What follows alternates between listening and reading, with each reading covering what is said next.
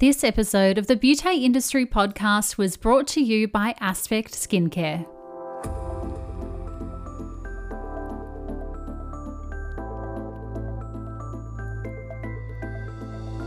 Hello and welcome to the Beauté Industry podcast, your online support community for the professional beauty industry. I am your host, founding director of Beauté Industry, Tamara Reid. Here, we are closing the competitive gap and speaking your language. This is a platform created and dedicated to the professional beauty industry, valuing community over competition. We serve to help connect you with inspiration from industry experts, expand your knowledge through educational pieces, and bring you the latest in product and technology innovation. This is Beauté Industry. Today, my guest is Miranda Wapel from the Six Senses Group. The CEO of the new international beauty group has 25 years of experience as a consultant and senior executive with L'Oreal and has worked in skincare and developed perfume in France, New Zealand, and Australia. Miranda was the first New Zealander to graduate from Paris Business School, HEC, and has been since involved with various metrics that make a brand memorable, including new product development, launching into the market, growth strategies to build existing client portfolios, as well as international expansion. The Auckland beauty entrepreneur had not long finished a 17-year career with L'Oreal when Miranda decided to take a break to spend more time with her sons, Luca and Zach, and see where her career may take her.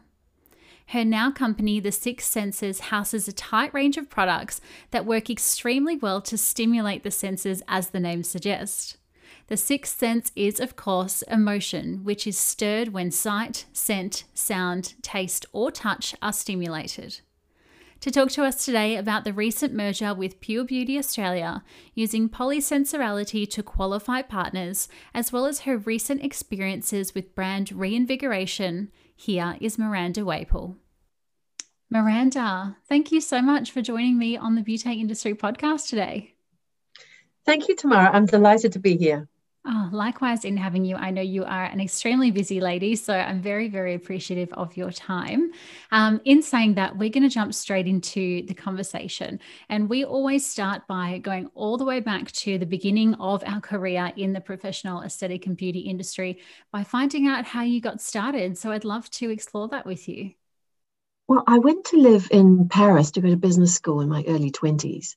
And after graduating, I joined L'Oreal in their head office as a product manager. And I was involved in product creation and development of hair care brand, and then moved into skincare and makeup and eventually fragrance in various roles. And I had been in Paris for a decade before I was transferred back to New Zealand as general manager of that company's luxury division.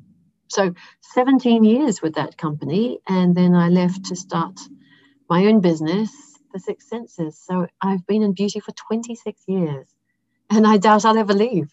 That's exactly right. I think a lot of people have that revelation somewhere down the track being in the beauty industry. They go, maybe I'll just dip my toe out of the water. But I find people always return and then they go, why did I ever think I could leave? I love it so much. Oh, I agree. Look, I tried to get out of beauty, but it didn't work. I thought if I didn't try my hand to something else, I'd never be able to work in another sector. But actually, it just didn't work. I wanted to stay in beauty. It's such a great industry. Lots of amazing women and men working in it. We make products that make people feel good, and that makes me happy. So still here. Will no doubt stay here forever. Absolutely. And tell me then, what took you to Paris in the first place? Well, I had been studying, I did a marketing honours degree in Otago in New Zealand, and I had always loved French, the language. We lived in the UK when I was a child, and we'd been to France a couple of times on holiday, and I think I just always loved the language. So I studied it in university, and then the dean of the marketing school suggested I go into a postgrad course in France after that, which sounded like a great way of having an OE that was actually constructive and going somewhere. So I was 22 and off I went to Paris all by myself. It was quite daunting at the time. But that's why I was there when 2 years later I started work for L'Oreal. Incredible. I went to work on the cruise ships when I was 22. And how is that flight? Did you travel on your own when you went to Paris on the flight? I did, and it was pretty daunting. How was it for you? It is. Cried the whole way.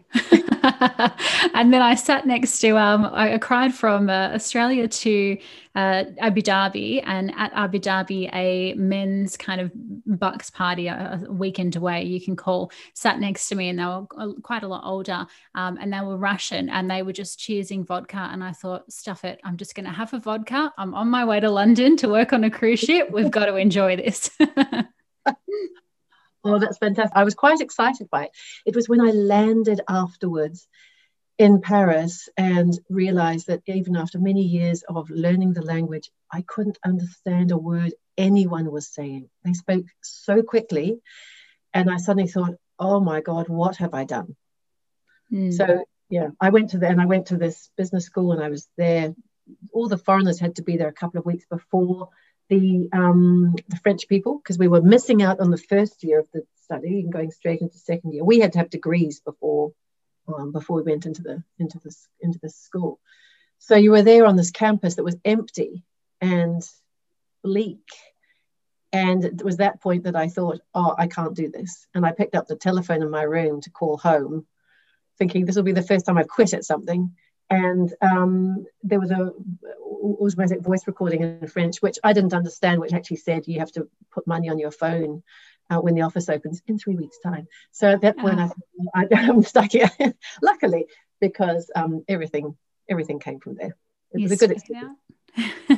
It sounds like you're pretty persistent where you have to be, I guess, or where you can't make a phone call. It sounds like maybe is more so the term, perhaps. But tell me about collaborations, because that's something you have done a lot in your career. And correct me otherwise, but your first collaboration was with Karen Walker. And I read that you were really, really passionate to actually collaborate with Karen Walker, and that you met her and her board 10 times in an effort to persuade them, which has clearly been instrumental in your success. What was the driver behind that passion and that persistence?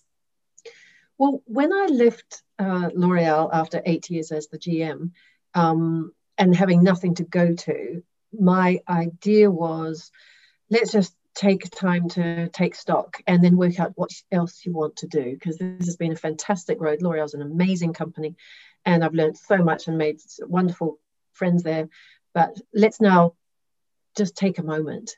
And I think it took me about 2 days before I thought, oh, I wonder if Karen Walker is making a fragrance, maybe I could help her.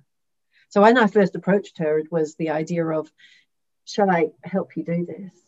But the way that they operate is to partner up with experts in their field. So to create a fragrance for her, I had to actually create a company to do that. And the idea was just too good to be true, because Karen Walker is a fantastic international fashion designer based in New Zealand. There are so many amazing things about this designer, and they have so many categories except beauty. And I just saw so much potential. But while they had always thought they'd like to create fragrance and at least fragrance, they had always thought it would be difficult. So when we first started talking, they were interested.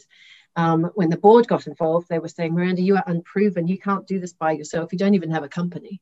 So they kept pushing me back. And I first started talking with them in January, and we signed in November. And partway through that year, I had actually spent a lot of time with my husband's family in France. And it was at that point that I got an email from Karen saying it's just not going to work. And we had children going to the same school, so it was a bit of a Dear John letter. I'll thank you for all the hard work, and I'll no doubt see you at the school gate. It was horrible. It was the worst thing. It was like the last thing I wanted to receive. And my husband said, "Oh God, after all that work, and I'm so sorry for you. It's kind of all over." And I was like, "What do you mean it's all over?" I mean, I was devastated first, but I always click into, not giving up. That's I'm not letting this. If you want something strongly enough, I just think you just have to keep fighting. And I will keep fighting for something until I'm really sure that it can't be done. And I think if there's one thing, I had to think about it recently, if there's one thing that's been a key to my success, it's just, I just don't give up. I just keep going until I'm really, really sure that, okay, I gave it my best shot and I'm happy with that. And I can walk away fine with it. So when I came, I went back one evening later with a whole list of options for her. And she took about 5 days, and I came back saying, okay, this sounds interesting. And I couldn't believe that, but yeah, the rest was on. And Karen now says to this day that I was the epitome of persistence, and they just couldn't shake me off, so they might as well take me on. But that shows, just don't give up, just keep going. Yeah, absolutely. And sometimes taking no as a not yet or not right now, so that you can learn and grow and develop, or find a proper answer, or find the correct answer that fits that person or that partnership, and then getting that solution, going back to them, and then it eventually might be a yes if you're persistent enough, for sure. Interesting. Absolutely. And I think that thought that nothing's impossible, and we can, if we want it strongly enough, we can make it happen. You've just got to keep believing that you can. If as long as you want it enough, I think people can make quite a lot of things happen. Definitely. So that company that they said you didn't have, and hence why, perhaps the partnership wasn't going to go ahead, you then went ahead and created it yourself, which we now know is the Six Senses Group. Tell me about that. Yes. So the thing, it was tricky because it had to be confidential that we were creating fragrance, that we were negotiating with Karen Walker to create fragrances for her, because she's such a, this is news, and the media would want to print it months and months before the fragrances were actually launched. So this meant that we had to do things very hushed up, and then at the same time try to get the funding for the business. So it was quite a tricky year. But luckily I had met Teresa Gatting, who is the chair of AIA Insurance in Australia and has been a past CEO of Telecom in New Zealand. She's a wonderful entrepreneur and philanthropist, and it actually started the CEO for Women in New Zealand after it was founded in Canada. So she's fantastic. And she and I had met at a conference where we'd both been speaking, and I approached her with the idea, and she liked it. And then she brought in her friend, she brought in her friend Donna Fife, and I brought in my friend Samantha Warner, who's now based in the UK, and we had an all-female board, which was fun and topical.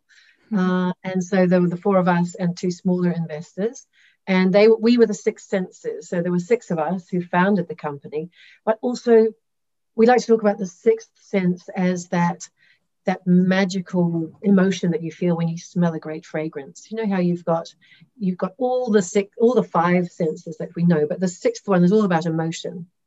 And fragrance makes you dream. It transports you somewhere else. So linking those two was why we called it the Six Senses.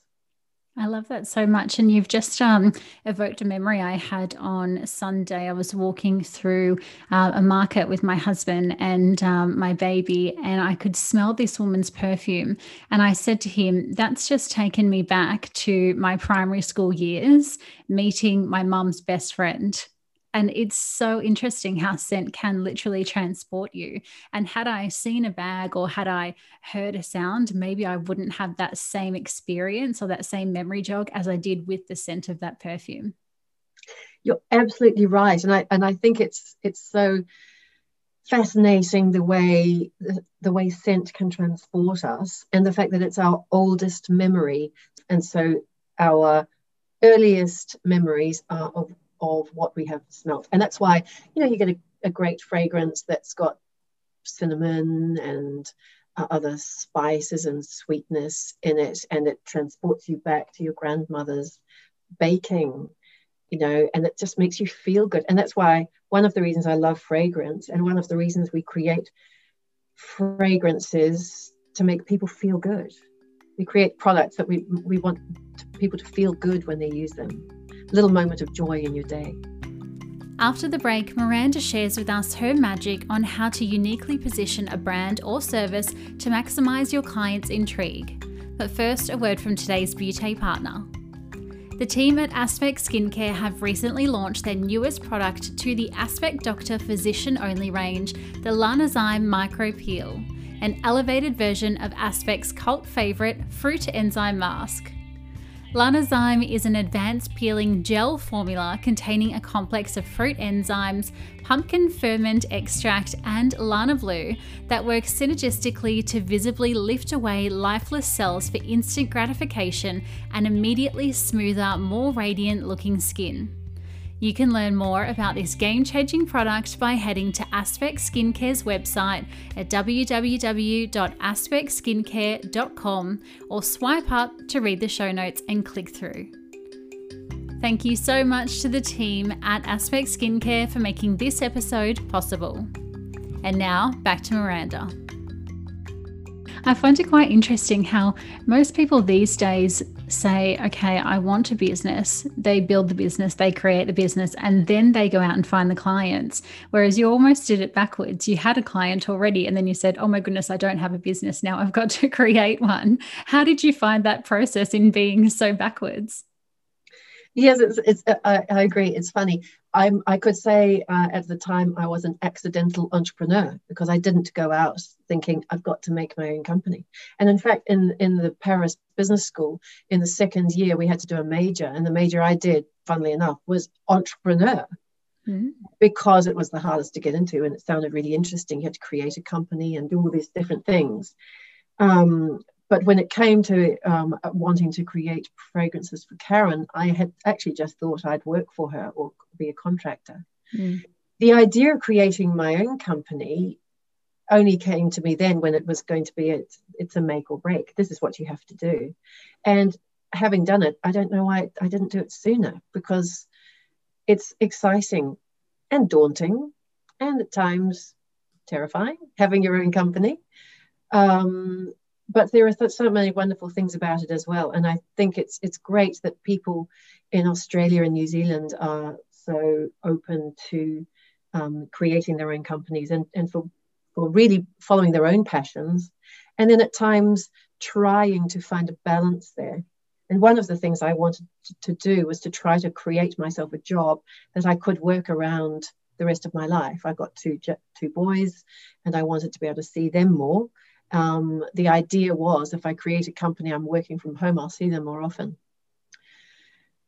But that's work-life balance, and that's a whole other topic because, of course, when you've got your own company, there's not a lot. There's no such thing. No, I'll tell you that. So then tell me, you work with quite a number of very impressive brands and how you onboard them or qualify to work with them. The word polysensuality comes up. Tell me about this. What does this actually mean? This means that all of the senses are stimulated. Where if a product is polysensorial, let's look at say for example our latest a day cream by Blessed by Nature, if I can mention that. We've just brought out a hydrating dewy moisturizer. The packaging looks good, so your visual senses are stimulated. The smell of the fragrance is very gentle and calming. When you click the tube open, it's just got a soft, gentle little sound. So it's nice on the ears. When you actually put the product, the formulation onto your skin, it's a lovely texture. And when it melts into your skin on your face, it just feels good. And the fragrance, I've mentioned the fragrance. Fragrance is lovely too. So then you feel an emotion about while you have maybe it's just a minute or a couple of minutes that it takes you out of yourself and you have this little moment just for you. It's a little quiet moment. And the idea is that it makes you feel good because all of your senses we've ticked the box on all of those sensory experiences. So that's the polysensoriality. You can have otherwise a product that's got a beautiful packaging, but if the quality of the formulation inside isn't up to scratch, then it's not a great experience. So basically, we want to make the entire experience enjoyable and pleasurable for the consumer. That's where that polysensoriality comes in. Incredible. And so you're just about to launch a brand refresh. Is that something that you really keep front of mind when actually doing this or purchasing or reinvigorating a beauty brand? You go, okay, does it tick off these 6 boxes? If yes, let's perhaps keep 2 and 3, but if no, let's introduce 5 and 6. Yes, absolutely. Look, we're really single-minded about representing brands which stimulate all the six senses. If we look at Blessed by Nature, there were some really good ingredients, but there were some other issues. So, for example, the visual look of the packaging didn't communicate all the quality of the product that was inside. And visually, it was confusing for the consumer to know which products to choose. There were a few products that were missing from the range that we thought were essentials. Some of the fragrances were too strong. And so we pared it all back to look at what's working and what isn't, and can we change some of these aspects to make a really great brand. And so it's really exciting. We spent a year redeveloping the brand. We're just relaunching it now. So it's naturally powerful skincare with the feel-good factor. Basically, the idea is with all of the senses stimulated, it makes you feel happy, and the product works. So I'm really excited to see how consumers are going to find it. Very exciting times ahead. Mia Friedman of Mamma Mia once said on branding, when you confuse, you lose. And that little quote has just stuck in my head forever. So the fact that you say something's narrow, it's niche, it's straightforward, it's simple for both men and women sounds like a winner to me, definitely. Another thing that sounds like a winner is your merger with Pure Beauty. So how did that come about? Is that something that has been quite organic, or has it been in the background for a while? Oh, it came about organically. I had been approached to be a consultant to Pure Beauty a couple of years ago. And a year later was then asked to run the business as CEO. And we then identified so many synergies between the businesses that it just made sense to take two countries, singular focus, combine the 3 owned brands under one umbrella. So we signed end of August, 1st of September. So we've now got everyone in the team focusing on building the Melbourne-based skincare brands of, what have we got? Blessed by Nature and Handsome men's skincare. And then in New Zealand, there's the Karen Walker beauty brand, as well as the other brands that we import. And it's been really important to bring the team along on this journey, because sharing that vision has been so essential to make it a success and for the team to feel like they're really part of it. So we've got a house of brands that excites the senses, and the 3 main brands, we really want to take them global. That keeps us all bouncing out of bed in the morning. Very, very impressive. I want to stay on that note for 1 second. Speaking of teams, and you mentioned there what keeps you getting out of bed in the morning, which I put down to your purpose and your passion. Being general manager of L'Oreal and obviously now running the Six Senses group, what are some of the biggest lessons that these roles, and obviously being approached for, CEO roles, are just such an impressive feat. But what are some of the lessons that these huge roles have taught you? Or maybe even it's sometimes the smaller stuff where you find the biggest lesson. Oh, I'm still learning every day. There are a few things. I do block out time to work uninterrupted, with my notifications are permanently switched off, except for meeting alerts. But switching off means I can concentrate and make fast decisions and just keep focusing on that big picture. And I like to keep meetings short. And otherwise, surround yourself with great people who can give you great advice. I have an amazing board. They've got incredible insights to business challenges, and I try to draw on that as often as possible. It's really important to hire the best people you can. The ones who've got passion and drive, you can teach them everything else. But it's that passion and drive and that dedication that's really, really key. I think it's important to be authentic and set the example to the team as well, not to be afraid to get your hands dirty. So I will sometimes be seen putting perfumes or skincare tubes into boxes, putting the courier label on the box, mucking in with the team, because that's what we do. And it's just important to really be all on the same page and show that all jobs are important. Yeah, absolutely. And not being afraid to leave your ego at the door, I think comes a lot with that authenticity kind of vibe that you were saying there. I think when we get to a place where we feel like we are too good to put the sticker label on the box, or, oh no, I'm not doing that for whatever reason that may be, that starts to then really throw some hoops at us, right? And that's when team members become a little bit disgruntled. So I think sometimes as well, it's not being too good for any of the jobs and doing all of the jobs where possible. Absolutely. And I totally agree. And, even just a couple of years ago, I would have been, because we needed someone to spritz fragrance in a department store. So I did it on a Saturday, and because we didn't have someone to do it. And the advantage there is that you get to see what the consumers are wanting. You get to see what the life of the fragrance retail advisor, what her life is like, or his life is like. What do they need? It's the same thing every time if I go into a store, and you've got to talk to the people on the shop floor. What's their life like? What do they need from you as a skincare company owner? What are we missing? And it's all that is so important. And it's really amused me when sometimes other people are demonstrating that they don't realize that I'm the CEO. So they ask me where I work or how long's my shift, etc. And I have to little smile to my face because I think, well, as long as I force myself to stand here doing this, but it's all of this is really, I think it's really important to show your team that as well, that you're prepared to get stuck in. Every Christmas we're all packing boxes in the run up to Christmas, and it's good. It just keeps everything real. Absolutely.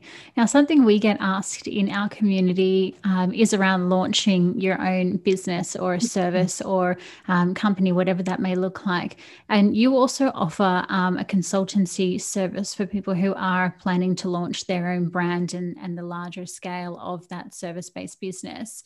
I'm wondering if you have some advice on just maybe something that you've found is really consistent no matter what somebody is launching or no matter what the brand, on that, making something that you've found in your head or that you've dreamed of for many years actually come to life. And then also I want to know what your service of consultancy looks like, because I'm sure we're going to get lots of DMs saying, oh my goodness, I need Miranda in my back pocket to help me launch this service. Oh, that's nice. Well, yeah, I mean, it really varies. So we will give advice from the big picture down to the small detail, depending what they're looking for. I mean, lots of people think about launching a skincare range, and in many cases they assume it's easier than it is. And it's really an overcrowded market with lots of competition, especially from lots and lots of small entrants to the market. So the first thing we would chat about is does the client have the emotional and the financial resources to commit to a product that might take years to succeed, if at all. It's not a cheap process. And the second thing is about differentiation. So, I mean, why should somebody buy this product? What is special about this one as opposed to all the other hundreds that are on the shelves? Or what are you doing better that makes your offer compelling for your customers? So, because if you're not, you'd probably better go back to the drawing board, because otherwise, if you're just a Me Too brand, it'll be a lot of money spent and not really going anywhere. So usually after we get into the product details, packaging, pricing and distribution, it's that's the second phase, and then it's a complex process and needs real thought at every stage, but it just depends on what the customer is looking for. Very, very cool. Incredible. Well, thank you so much, Miranda, for having a chat with me today. As I said at the top of the conversation there, you are extremely busy, getting approached all the time. So I really, really appreciate your time and your expertise. I think no matter if you are a therapist launching a new product or a new service to a client, or you are a GM or a CEO of a brand launching something into the industry at large, I think there's been loads and loads of tips and tricks and little gold nuggets that you've shared with us along this chat today, which people can take away with them. So thank you so much for joining me. Thank you, Tamara. It's been lovely to speak with you. How was that? If you're a long-term listener of the podcast or even a reader of our Mystery Shop blog post, you will know how much we at Team Beauté love an experience that encompasses every touch point of the senses, and it sounds like Miranda really considers those when introducing a new product or service into the market, which I encourage you to do as well if you're refreshing your menu or even launching a new product yourself. If you're not already, make sure you're keeping up to date with all the latest Beauté goodness by being a Facebook community member, by joining our premium online portal Club Beauté, or by simply following along with us on socials at Beauté Industry. Until next time, stay connected.